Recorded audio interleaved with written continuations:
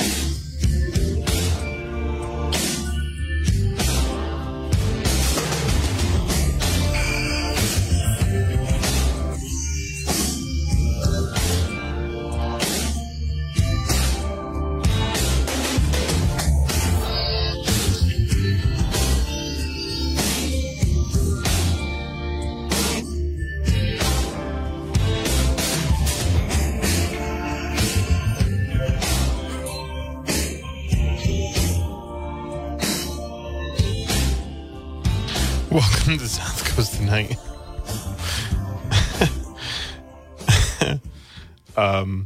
Apparently, so Bloom Bus bought Dattco. Is what I Am Trash 508 from Fairhaven is telling us, and also letting me know that I Am Trash 508 is his gamer tag. I like that. What's my gamer tag? I think it's something lame. I think it's just like I think it's just my Twitter handle. Like Marcus Farrow Law. Oh, I'm not supposed to promote my Twitter on the air. Sorry. Guess I'm fired. 508-996-0500 is how you can get on the program this evening. We've been talking about Dattco cutting their bus service to Boston. From Greater New Bedford to Boston. Used to depart and arrive from Fairhaven, New Bedford, and Dartmouth for the better part of 9 years. And they abruptly announced that it is no longer a viable option for them, and they are leaving. They're just gonna go.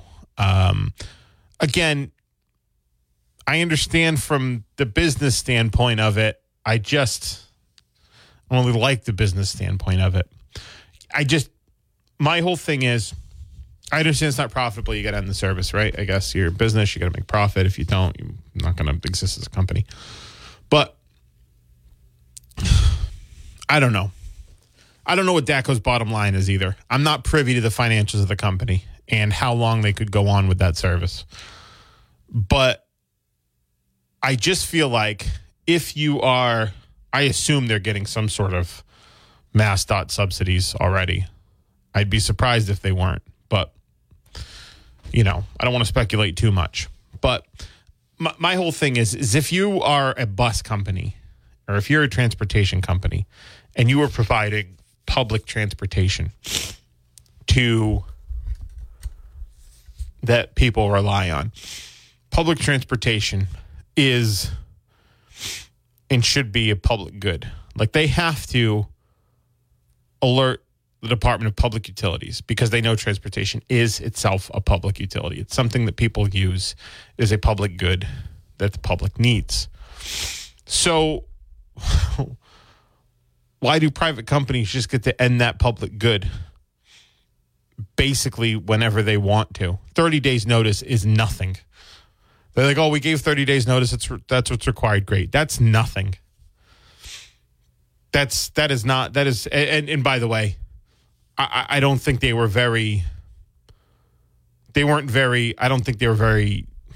let's say, vocal about their ending service. They put out a statement online on their website. So you have to go to their website to find out. 508-996-0500. So Polly from New Bedford says if that woman needs a ride to Boston for chemo until she can find someone I'm more than happy to help. Did it for years with my old man, and I know how important that is. That's nice. It's a very nice gesture. That story was from Grace Ferguson. She wrote that story and interviewed the woman with chemo. So I think if you want to get in touch with her, you can. Go to newbedfordlight.org, and our email should be there. It's tough. I mean, that's tough to get chemo and then drive back from Boston. So 508-996-0500 is how you can get on the program this evening, or we'll take your messages on the WBSM app chat. Let's go back to the phones. Good evening. Hello? Hey. I used to work down there, and as far as I know, they was the contract with the state when it was Medeiros Bus, and they said it was like a 20-year contract. They were 10 years in, so they probably fulfilled their contract with the state and said, "Hey, this ain't worth it no more," and then cut the card. You know what I mean? Okay. Yeah, because Medeiros Bus originated the contract with the state for the commuter bus between Fairhaven and Boston. And Dattco bought them out when there was still another 10 years left on the contract, which was about 10 years ago that I worked there. And I can tell you, it's a rough line. Like, the guys, they beat the bus up. They cut the seats, the whole 9 yards. It's not super lucrative. So as soon as they fulfilled contract, they probably said, "Hey, we're getting out of this." Yeah, they said they gave notice to the DPU per their requirements. So, yeah, that I guess that makes sense. So this was originally Medeiros Bus Company. It got bought out by Dattco. They were fulfilling a contract, is what you're saying? Is your understanding of it? Yeah, okay. They were on the hook for the contract of the previous Medeiros Bus. Right. And that's basically the key reason they kept it. Other than that, their bread and butter out of the Fairhaven spot was always to go up to the casinos. Oh, yeah, right. Do they still do that? Well, I heard that they sold the Bloom, right? Right, yeah. Someone had said they sold the Bloom. I wouldn't be surprised if Bloom still keeps that going, because that is definitely pretty lucrative. Yeah, I'm sure there's a lot of people that still like to go to the casino, I guess. Yeah, I don't know. They just hop on board and they don't have to worry about parking a car and nothing. Yeah. Plus, there's free drinks. They don't have to worry about driving. Yeah. Yeah. All right, take care. Thanks for the call. I appreciate it. 508-996-0500 is how you can get in the program, or we'll take your messages on the WBSM app chat. Yeah, I guess, like I said, they found out, and I get it. It's not viable. They can't make a profit off of it. Either it's because of fuel cost, upkeep, and all of that, but you just feel like there should be, that public service should be provided, I don't know. I think it should be. So,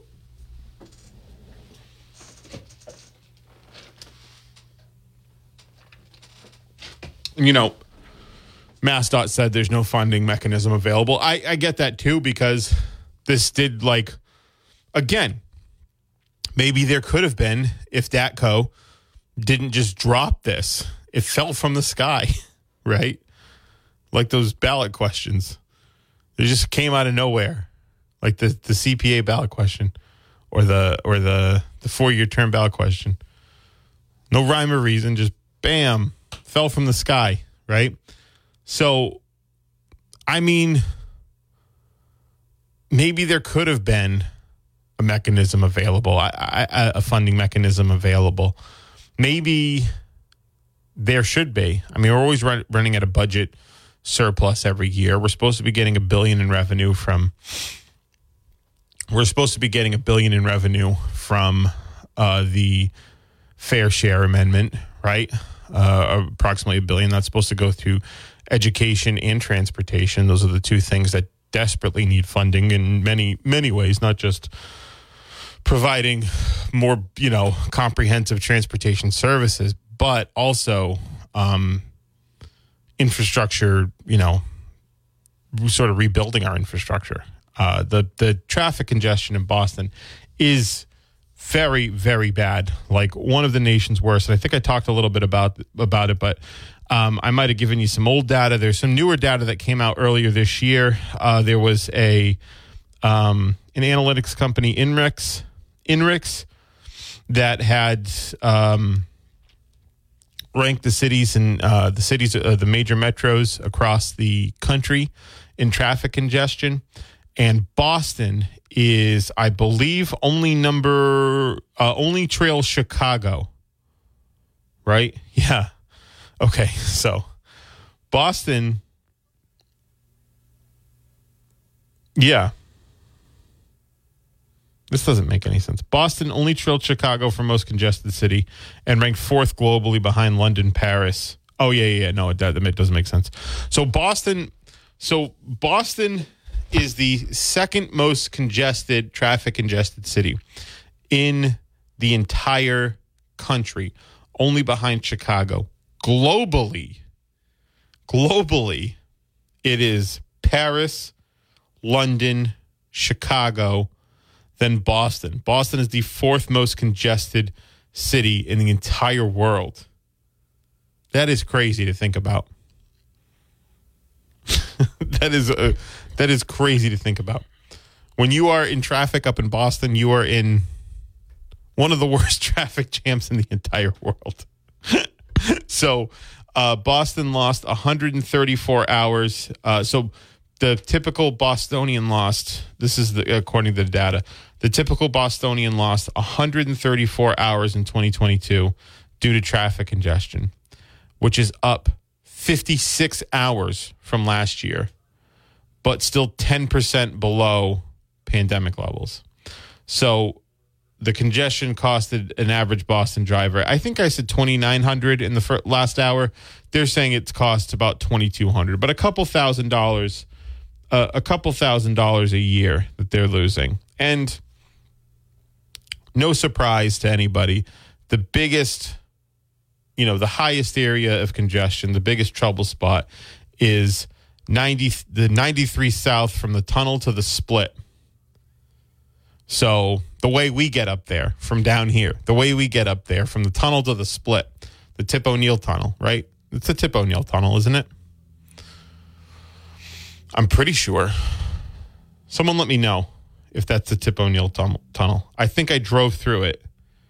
Yeah, I'm pretty sure because when I drove through it a while back, Chris actually called me. I was driving through it. McCarthy called me. He goes, "What are you doing?" I'm like, "I'm driving through the Tip O'Neill tunnel as we speak." So I think it's the Tip O'Neill tunnel. But from there to the split is where we are, of course. You drive up 24, there's that split. And you take the right, you get into 93. That stretch is the 4th most congested corridor in the entire country. So when you commute from here to Boston in your car, you are taking the 4th most congested route to a major metropolitan area in the entire country. And again, commuters are losing a couple grand in wages a year, 134 hours, right, of time of their time. It's a serious problem. So SouthCoast Rail is going to be an answer to that, obviously.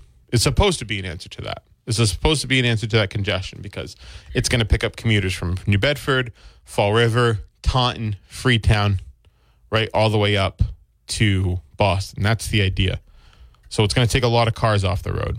But as I've said before, when I've spoken with transportation experts, people from transportation advocacy organizations, former state cabinet secretaries, Congressman Jake Auchincloss, who sits on the transportation committee in Congress, they've all said that it's not an either or proposition for SouthCoast Rail and busing. That's what makes the Dattco VP's comments so strange, saying, well, the political bodies want rail service, but they never said we want rail service at the expense of busing service or any other public transportation. They didn't say we want everybody on rail all the time, no matter what.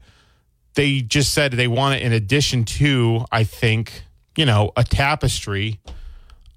Rail is part of a tapestry, I think, of measures to try to lessen the horrendous traffic in the greater Boston area. the horrendous infrastructure in the greater Boston area to make it at least a little bit more manageable. Maybe there's other rail proposals, East-West Rail and all of that. Maybe that'll help as well. But again, to underscore what a problem this is and why SouthCoast Rail isn't supposed to be the singular solution to the problem. There is the commute from that split 490. That split from 93 when you're going up 24. That 93 split to the Tip O'Neill Tunnel. That is the fourth most congested route in the entire country. Boston is the fourth most congested city in the world. And one of the major areas, the major point of problem, the major problem area is the route that we take. All of us down here take to Boston. That's the major problem area. So that's why, again, buses and trains are supposed to be working compatibly to, one, provide different, I think, times and different transportation options for the people down here to get up there. 508-996-0500. We'll also take your messages on the WBSM app. This is South Coast Tonight. I'm Marcus. I'm going to take a break. Welcome back to the show. I'm Marcus. 508-996-0500 is how you can get in the program. Good evening. Hi, Marcus. Hey. Now, did you see London, England, on that worldwide, congestion? Yeah, they were number 2 apparently, according to reports. So their plan hasn't worked. Now, there was talk about adopting their plan here for a while. And what was that plan in London? They did implement it years ago, and the plan was as followed: you wouldn't be allowed to go into London without special IDs, and everybody who wanted to go to London would have to get off at bus terminals 10 miles outside of the city and take buses in to reduce car traffic. Now, they talked about doing that here for Boston, and the bus companies would have found that a boon. For example, I heard once they would have put one on Route 24 to capture the car traffic coming from south of that area there. Mm-hmm. And they never got it. I didn't hear much after it was proposed. I have suffered going to Boston, and I don't want to go there anymore. There's stop-and-go traffic where people roar ahead for short distances to, 60 miles an hour acceleration, jamming on brakes, and you're always at risk of being in a fender bender or worse. And angry traffic around you if you ever slowed them down by pulling aside. But maybe Dattco has a chip on their shoulder because they didn't get that type of plan. But from what you say, that plan implemented in London, which it was, hasn't really helped. Yeah, I'm not sure about what plans they implemented. The only thing I was, in terms of, I know there wasn't I haven't heard a proposal for like special IDs to go into Boston, but what I have heard is congestion tolling. So basically, they would start to implement it probably in areas that already have tolls in it, but you start pricing certain areas for during peak hours to encourage off-peak commuting. Basically, so to try to spread out the amount of traffic, you start tolling during the rush hours. Basically, that's one of the proposals. I think New York's actually on its way to doing it. Well, I heard a clip on the news program this afternoon where Tony Cabral is shocked by it, and he's going to look into it and ask questions. But what they can do legally, I guess they can do legally.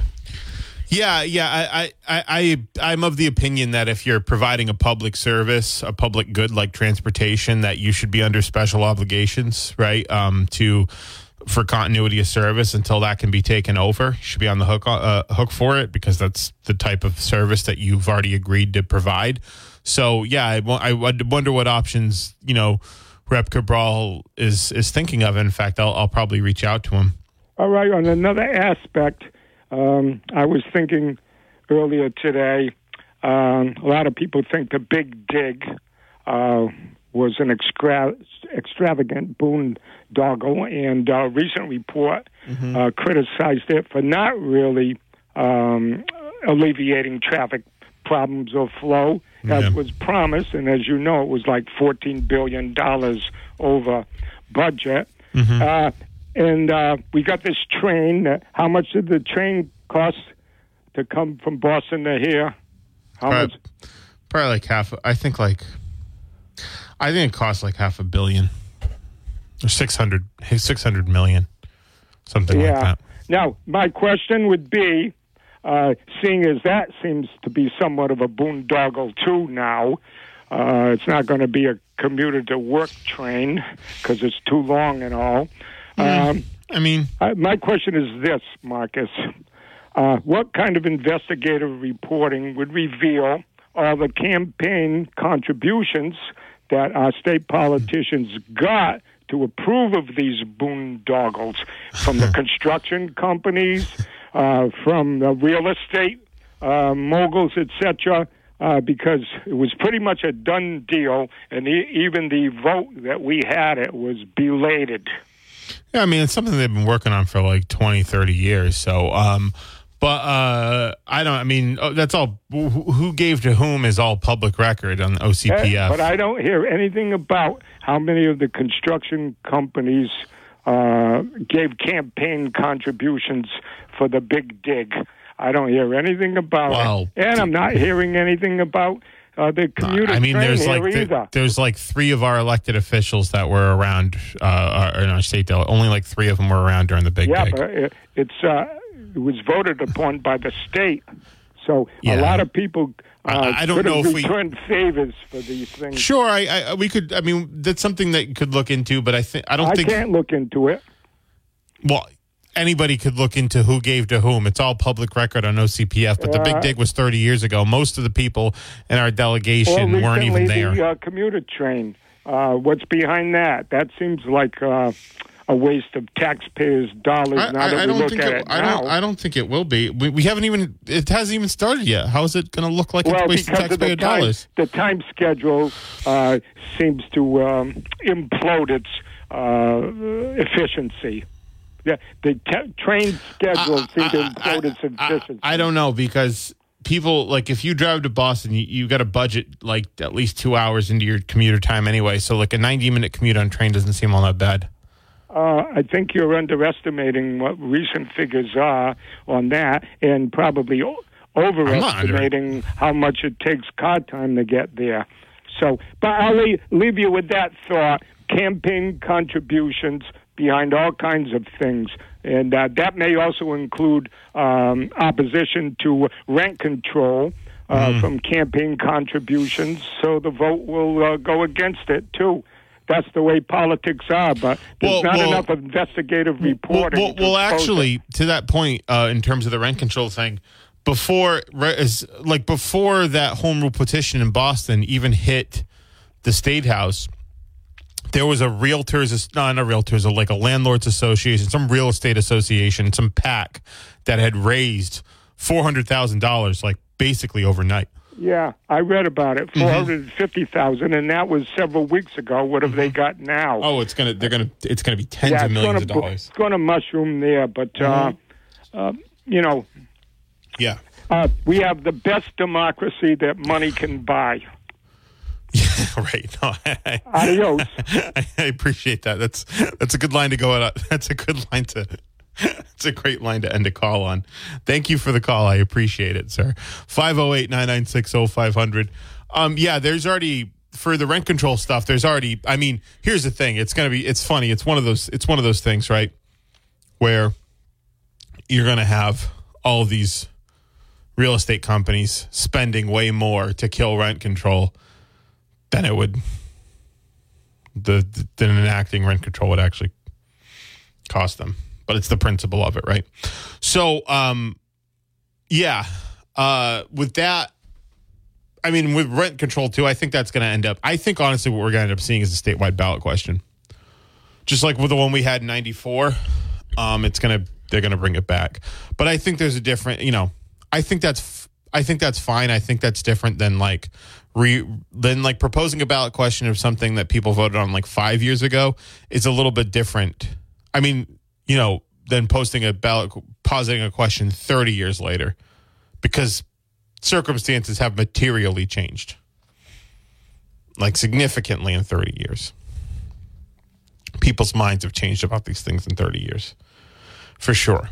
So 508-996-0500 is how you can get in the program. We'll also take your messages on the WBSM app if you want to shoot us a message. One of the things that has been brought up is congestion pricing or congestion tolling. And so basically they want to encourage people commuting in off-peak hours, and so they'll start tolling during peak hours in high traffic areas. New York is moving towards doing that. Now, New York was the 5th most congested city in the world behind Boston. So it means they're the 3rd most congested city in the country behind Boston. 508-996-0500. So they're actually implementing congestion tolling. Or they're moving towards it at least, unless somebody can kill that momentum. 508-996-0500. Good evening. Hi, Marcus. Hey, what's up? They're talking about the train coming into New Bedford. Yeah. Back before your time, you weren't even born yet. But back in 1950, my mother took me on a train from New Bedford to Boston. One time, just for a ride, and she did a little shop, and then we came home. But then they stopped that line. Do you know why? Why? Wasn't making any money. Interesting. Do you really believe it's going to make money now? Oh, I think things have changed fundamentally in the last 60 years. How many times do you think you'll take the train to Boston? I'll probably go to Boston more. First of all, I got to try it, right? But I'll probably go to Boston more now that service is available versus when I used to drive up there. Driving up there sucks. I hate it. Oh, I know that. But I'm going to tell you right now. This is my honest opinion. I think in 10 years, after they stop making this run, within 10 years it'll be closed down. Really? If it's not making money, they're not going to run it down here. Okay. And that's what happened back in the 50s. Yeah. Wasn't making money, and they stopped the run. Yeah. I mean, their terminal used to be where the Social Security office is down by the river. Right. Well, I think a lot's changed since then. I don't even think we had in the 50s. That's when we just started building the interstate highway system. We didn't even have that back then. So I think the economy has expanded exponentially, and I think the economy of Boston's expanded exponentially. The economy since then. Sucks. Let's face it. Oh, it does suck. It does suck, but I think the economy of Boston's is grown quite a bit since the 1950s in certain areas. Well, I've watched it happen. I grew up in that era. Right. And I watched it happen, and I just said to myself, I know it's going to happen again. I mean, I'll tell you who's going to use a train. All right, now I'll tell you exactly who's going to use a train. Oh. Your drug dealers. Oh, yeah? When they're bringing their drugs to Boston, they're not going to drive anymore and take a chance to get stopped. They're going to smuggle drugs onto a train and bring them into Boston. Into Boston? Okay. Sure. I honestly believe that. Yeah. The drug dealer, that's a godsend for your drug dealers. Now we can get to Boston without worrying about the cops following us. Oh, yeah. Unless they follow you on the train. Yeah. Well, okay, Mark. Nice talking. I appreciate the call. Thank you. So 508-996-0500. Yeah, I mean, in the 50s, they didn't even have, was before my time, but in the 50s, they didn't even have the interstate highway system, right? That was Dwight Eisenhower that started building the interstate highway system in the 50s. And so I think a lot's changed in the Boston economy in particular. One of the things with the Boston economy that's interesting is Boston's become a major global hub of life sciences, right? But the traffic situation in Boston is so bad.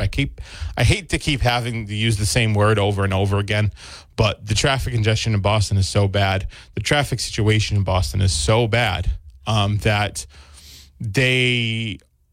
there is concern that the life sciences industry in Boston in particular, and of course there's education and all that as well, but the life sciences industry in Boston is going to grow beyond what the current transit infrastructure can actually handle. So again, I think in this situation, there's going to be probably a lot more development around rail than there was in the 50s. 508-996-0500 is how you can join me this evening. We'll also take your messages on the WBSM app chat. This is South Coast Tonight. I'm Marcus. 1420 WBSM, New Bedford's news talk station. As well. Pollution from trucks is a public health crisis.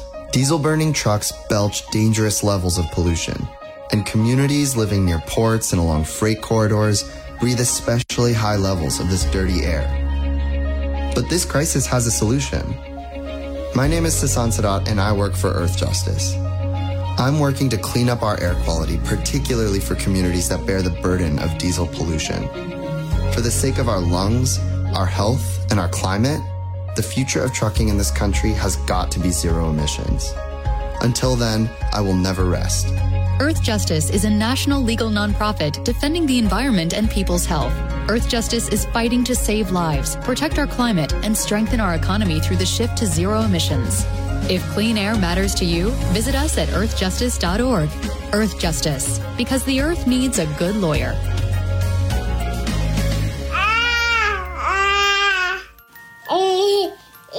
To some people, the sound of a baby babbling doesn't mean much. But that's not necessarily true. By 6 months, they're combining vowels and consonants. By 9 months, they're trying out different kinds of sounds.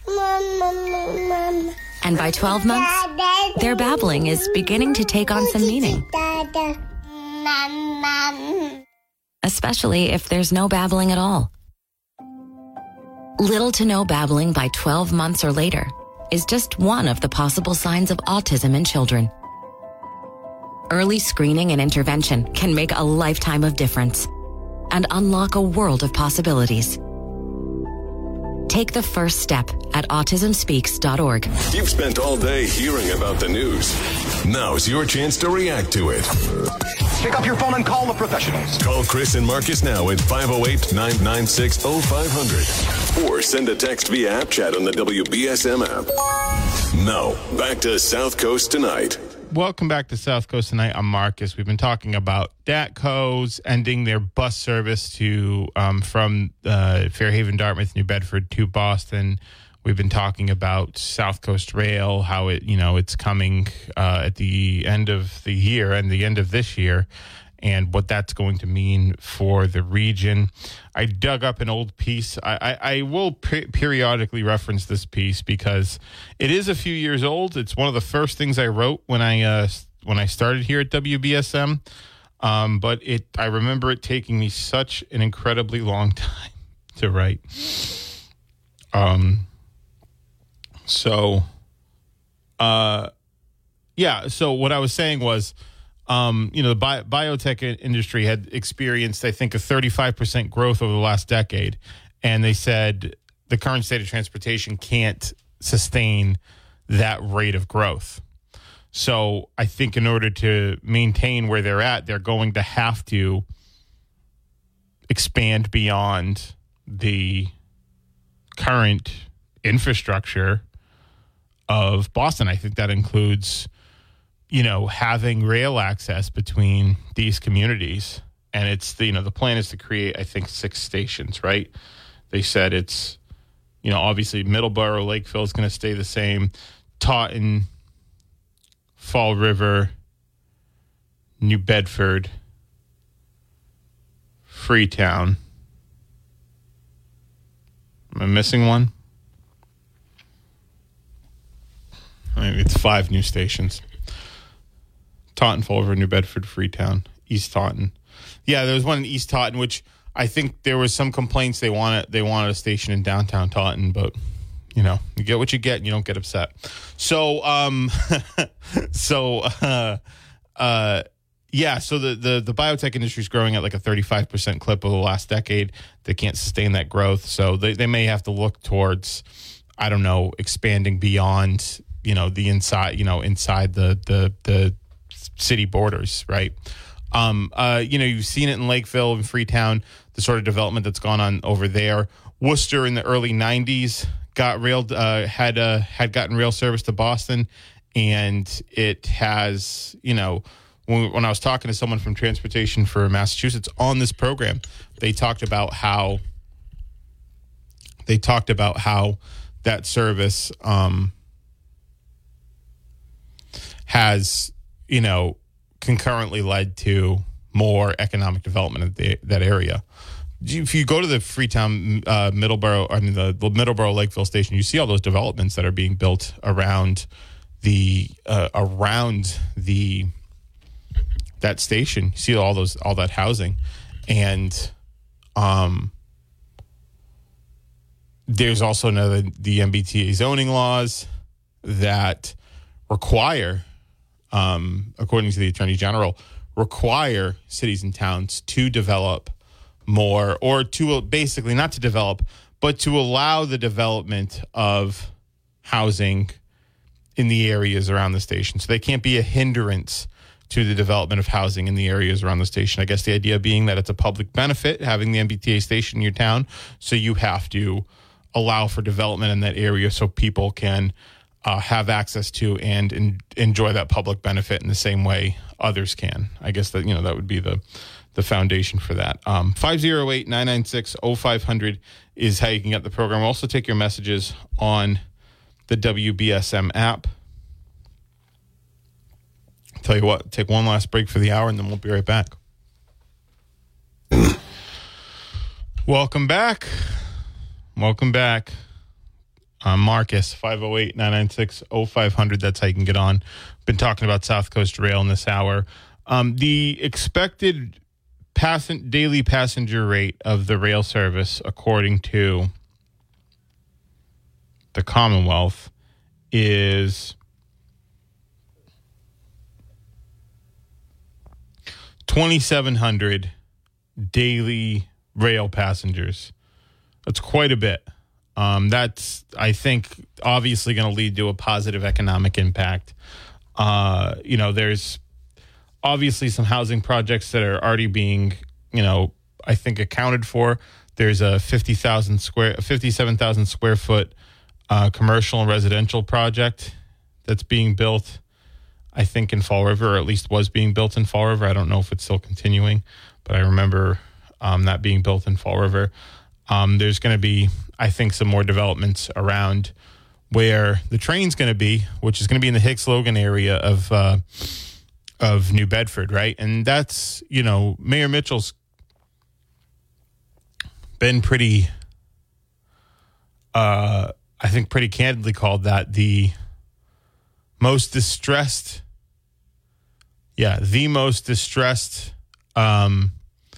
neighborhood in the city, right? And so I think having a train stop there is going to, I think, go a long way to make some positive development over there. Now, New Bedford isn't subject to the MBTA Communities Law. The MBTA Communities Law was written before New Bedford and Fall River had officially made themselves MBTA communities, and thus made, you know, them making themselves MBTA Communities Law, MBTA communities, I believe would have made Fairhaven, Dartmouth,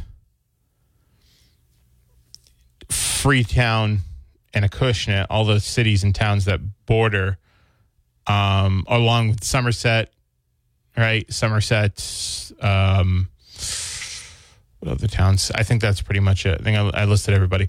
All the towns that border Freetown and Westport, all the cities and towns that border Fall River and New Bedford would have made them MBTA communities as well. I believe that's how it works.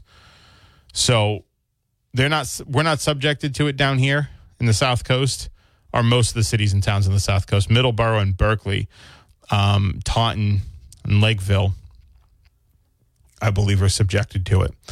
But it's basically a law that says, now some people say it's optional. Attorney General Jerry Campbell said it isn't optional, but they basically said you have to have zoning requirements in a certain radius near the track, near the stations, basically, that allow for the development of market rate housing. So you got to allow for development of market rate housing. You have to allow for that development. You don't have to make it happen. You just can't stop other people from making it happen, basically. You can't be a hindrance to that with, unduly burdensome zoning laws. Thus far, out of 175 communities, remember Lieutenant Governor Kim Driscoll had said when she was talking to Chris and I the other day, only 2 of them, which I think is Middleborough and Berkeley, have said, hey, we're not doing it. And Attorney General Jerry Campbell is moving towards enforcing that. She said it's not optional. I think the language of the law says may and not shall, which can make a difference. 508-996-0500. We're also taking your messages on the WBSM app chat. This is South Coast Tonight, and I'm here till 10, so give me a buzz. Give me a buzz.